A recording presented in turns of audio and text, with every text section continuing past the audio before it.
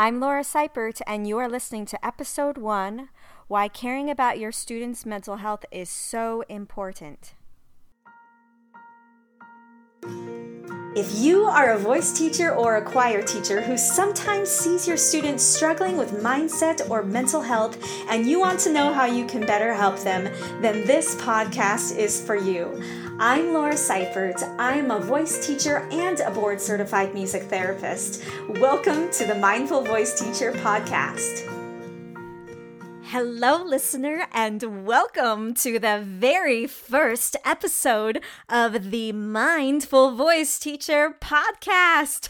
I am so grateful that you are here, and I am so excited to start this podcast. I've got to be real with you, though. I'm also kind of terrified, and I never thought I would be somebody to host a podcast, yet here I am. I want to tell you a little bit about what to expect from this podcast, especially with it being the first episode.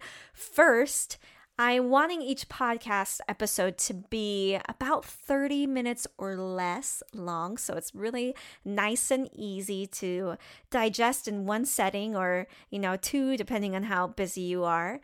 And I am planning on bringing on some amazing special guests to interview on this podcast. I already have some mental health specialists lined up, some other voice teachers, some educators, and I know that you're going to love them. So make sure that you subscribe so you do not miss an episode. Speaking of episodes, I'm going to be putting an episode out on Mondays. If you're like me, I'm going to be calling them Mindful Mondays. So if you want to call it that as well, you are welcome to. And so look for the episodes on Mondays. At the end of each episode, I have something that I'm excited about to share with you. I'm going to be sharing 3 takeaways, or asking the person I'm interviewing to give you 3 takeaways, so that if you are short for time, you can just jump to the end of the episode and get the 3 takeaways. And it'll just be little tidbits of knowledge, advice that you can take with you into your teaching, into your personal life. I am just so thrilled to be here. I have been thinking about this podcast for a long time. I've been thinking about what topics I should share and who I should interview so that you can get some resources to be able to more fully support your students, especially when they're struggling. And honestly, I think a lot of us have been struggling recently, especially over the last 2 years since the pandemic. I think a lot of us really took a mental health hit when that happened. And I think we're still trying to figure out to what extent it has affected our mental health. That, along with the BLM movement, the Me Too movement, and so much else that is going on in the world. Luckily, I feel like there has been this shift in our culture that's more towards mental health awareness, but I still feel like there is so much that needs to be done to bring down the stigma of talking about mental health. And I really feel that as a teacher, that you have the power to help your students to be able to feel more comfortable talking about what they're struggling with, and know that you're not going to see it as a weakness or a liability, and that you'll be able to help them and support them with those struggles. But why should you, as the music educator, care about learning about mental health and how to help your students and support your students with it? I mean, isn't that the job of a counselor or a therapist? Before I answer that question, I have some statistics to share with you, okay? So the first statistic is since 2020, currently, 1 in 4 people have a diagnosable mental illness. They're currently struggling with a diagnosable mental illness. 1 in 4. So if you have a studio of 20 students, let's say, that means 5 of those students, on average, could be struggling with a mental illness.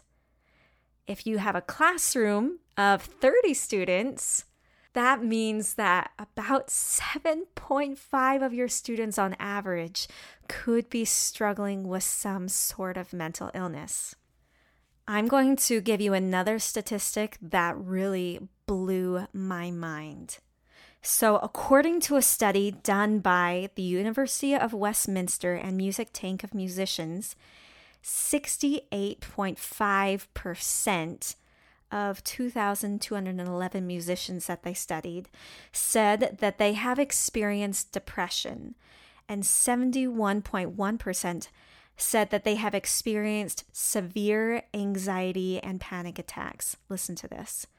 These results show that musicians are 3 times more susceptible to depression than the average person. What?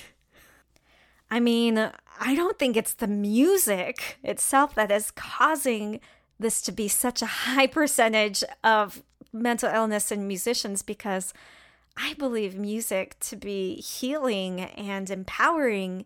So what is going on? What is going on with musicians? I have a few theories, and I would love to hear some of your theories. If you have any others, you can just mention them in the comments of the podcast. So theory number 1 is that musicians are more sensitive than the average person. I mean, being sensitive helps us to be able to connect more deeply with the beauty of the music and with our artistry and our musicianship. But there has also been studies shown that say that sensitive people also are at a higher likelihood of suffering from depression, anxiety, and other mental illnesses. Another theory I have is that musicians isolate themselves more. I mean, think about the countless hours that you spent in a practice room, especially when you were in college or at the conservatory, just by yourself, practicing your music, practicing your instruments, and how many times you had to say no to social events or to hanging out with friends because you had to get those hours of practice in every day. I could see that isolation taking a toll on the mental health of many people. My third theory is that musicians tend to get a lot of criticism, and not only just criticism, but criticism about something that is so personal to ourselves, something that is almost a part of who we are, something that is a part of our beauty that we show to the world. When I was in college, I got criticism on my singing all the time, and it was a part of my education to have to go to a jury and to be judged about how well I sang and the nerves that went into that. And I can't tell you how many emotional breakdowns I had over criticism that I got or the criticism that I thought I would get in the future. So I think that might be another reason why musicians tend to really struggle with mental health, because of the constant criticism that we go through as musicians. I think another reason that musicians could struggle is because of the pressure that we have to be the best. I remember feeling that if I wasn't going to be one of the best, then there was no point in trying because I wasn't going to be successful. And I hear that a lot from musicians, a lot from different students, that they have to try to be one of the best. And if they aren't, then they feel like they're just not good enough. It's not worth it. The last theory that I have is that musicians are getting burned out. Think about the countless hours of practices and rehearsals and performances that musicians are putting in, as well as the sacrifices that they make with not being able to spend time with family and working late nights and losing sleep, as well as putting themselves out there to get gigs and find students. Musicians are getting burned out. So with how susceptible musicians are to having a mental illness, Why is mental health not talked more about within the music world? And why are we not educating ourselves and taking measures to prevent it within ourselves and our students more? Over the last year, I interviewed many voice teachers, and I asked them the question of whether or not they took any classes on mental health within their formal education, if they had any required courses about mental health. And every single one of them said no. Now, I think that this is something that needs to change, because obviously this is a problem. I want to tell you a little of my story. I have always loved music, and I grew up in a musical family. I've been singing since before I can remember, and it's something that I've always been naturally drawn to and naturally good at. I've received praise for my singing ever since I was a little girl, and it was something that I wrapped a lot of my identity around, was the fact that I was a good singer. Honestly, it was one of the things that I thought made me worthwhile. And from a young age, I believed that my talent in music and singing was one of the main things that gave me worth. So when I started taking voice lessons when I was a teenager, around age 14, I struggled. I was surprised because I loved singing so much, and my voice teachers were confused because I had great potential, but they didn't know why I struggled practicing and why I wasn't progressing. And I think what it really came down to was singing was something I was good at. And when I was shown parts that I wasn't good at, that was really hard for me. I didn't understand what a growth mindset was.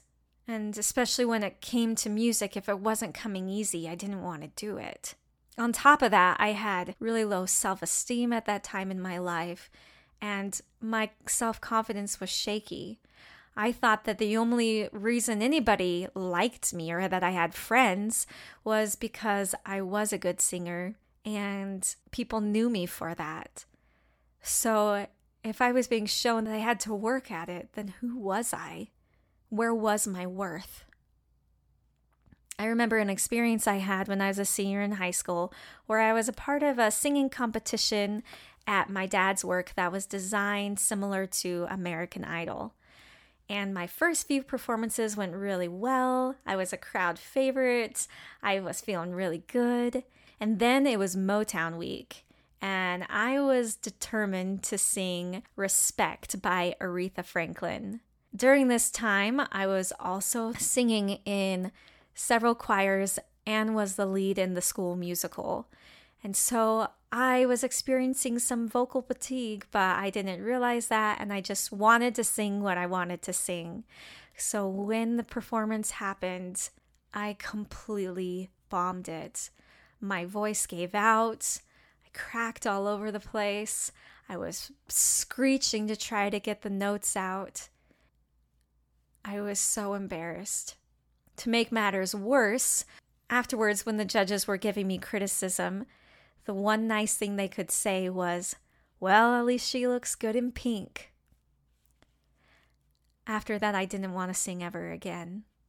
I felt like my whole identity had fallen apart.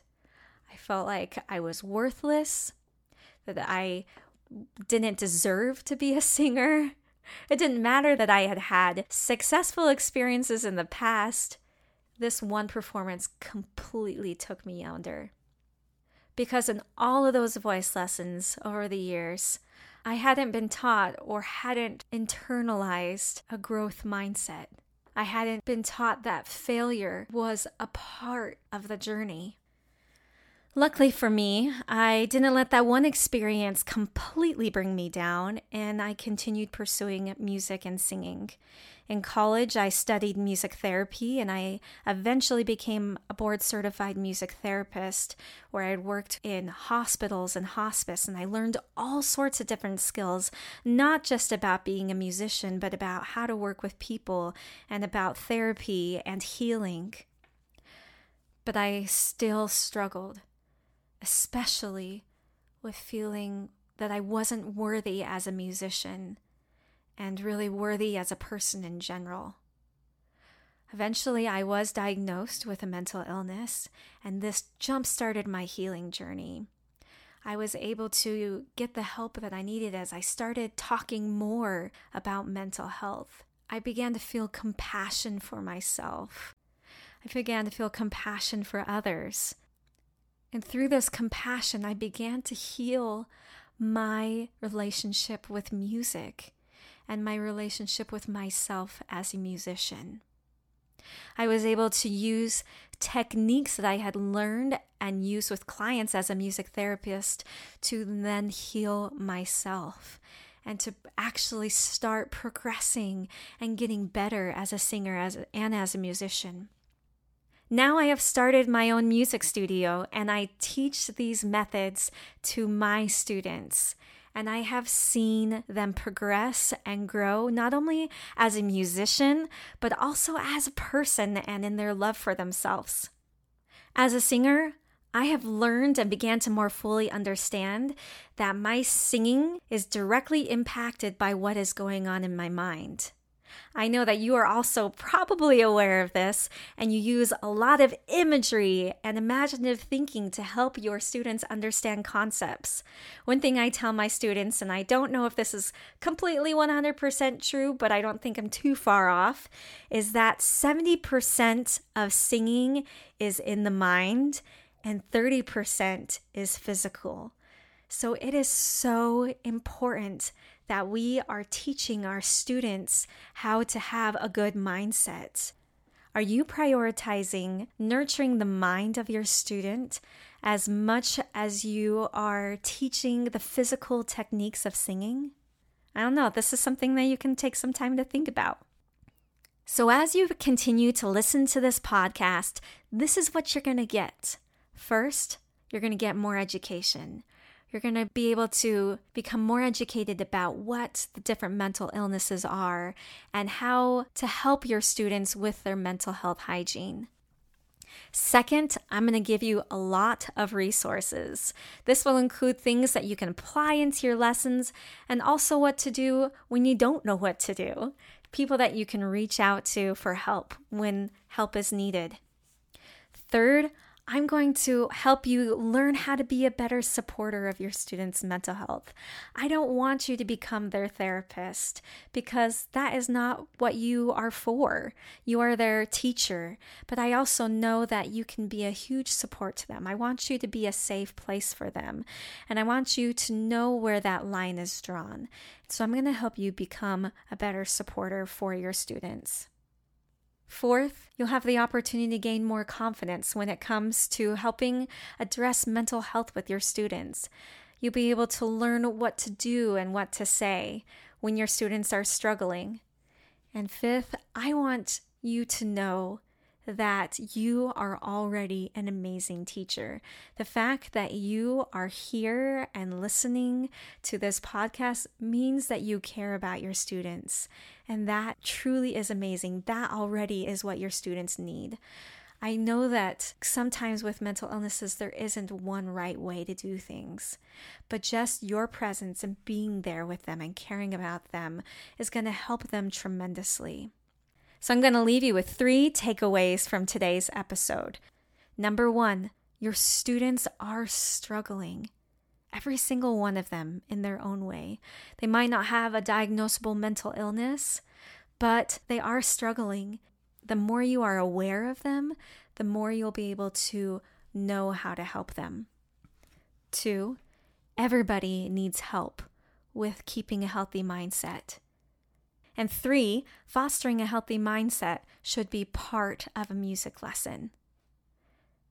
I'm excited to teach you more about how to do this in future podcast episodes, and I hope that you continue to tune in. I'm so grateful for each of you again, and I look forward to talking with you in the next episode. That's it for today. Thanks, folks. If you are wanting to spice up your vocal warm-up routine with some really fun vocal warm-ups that also help build confidence and positive mindset, then make sure to sign up for my Warm Up Wednesday newsletter through the link in the show notes below. Also, be sure to rate, review, and follow this podcast in Apple Podcasts, Odyssey, or wherever you get your podcast. And rate and review, especially if you really liked it. And if you didn't, then don't worry about it. It's all good.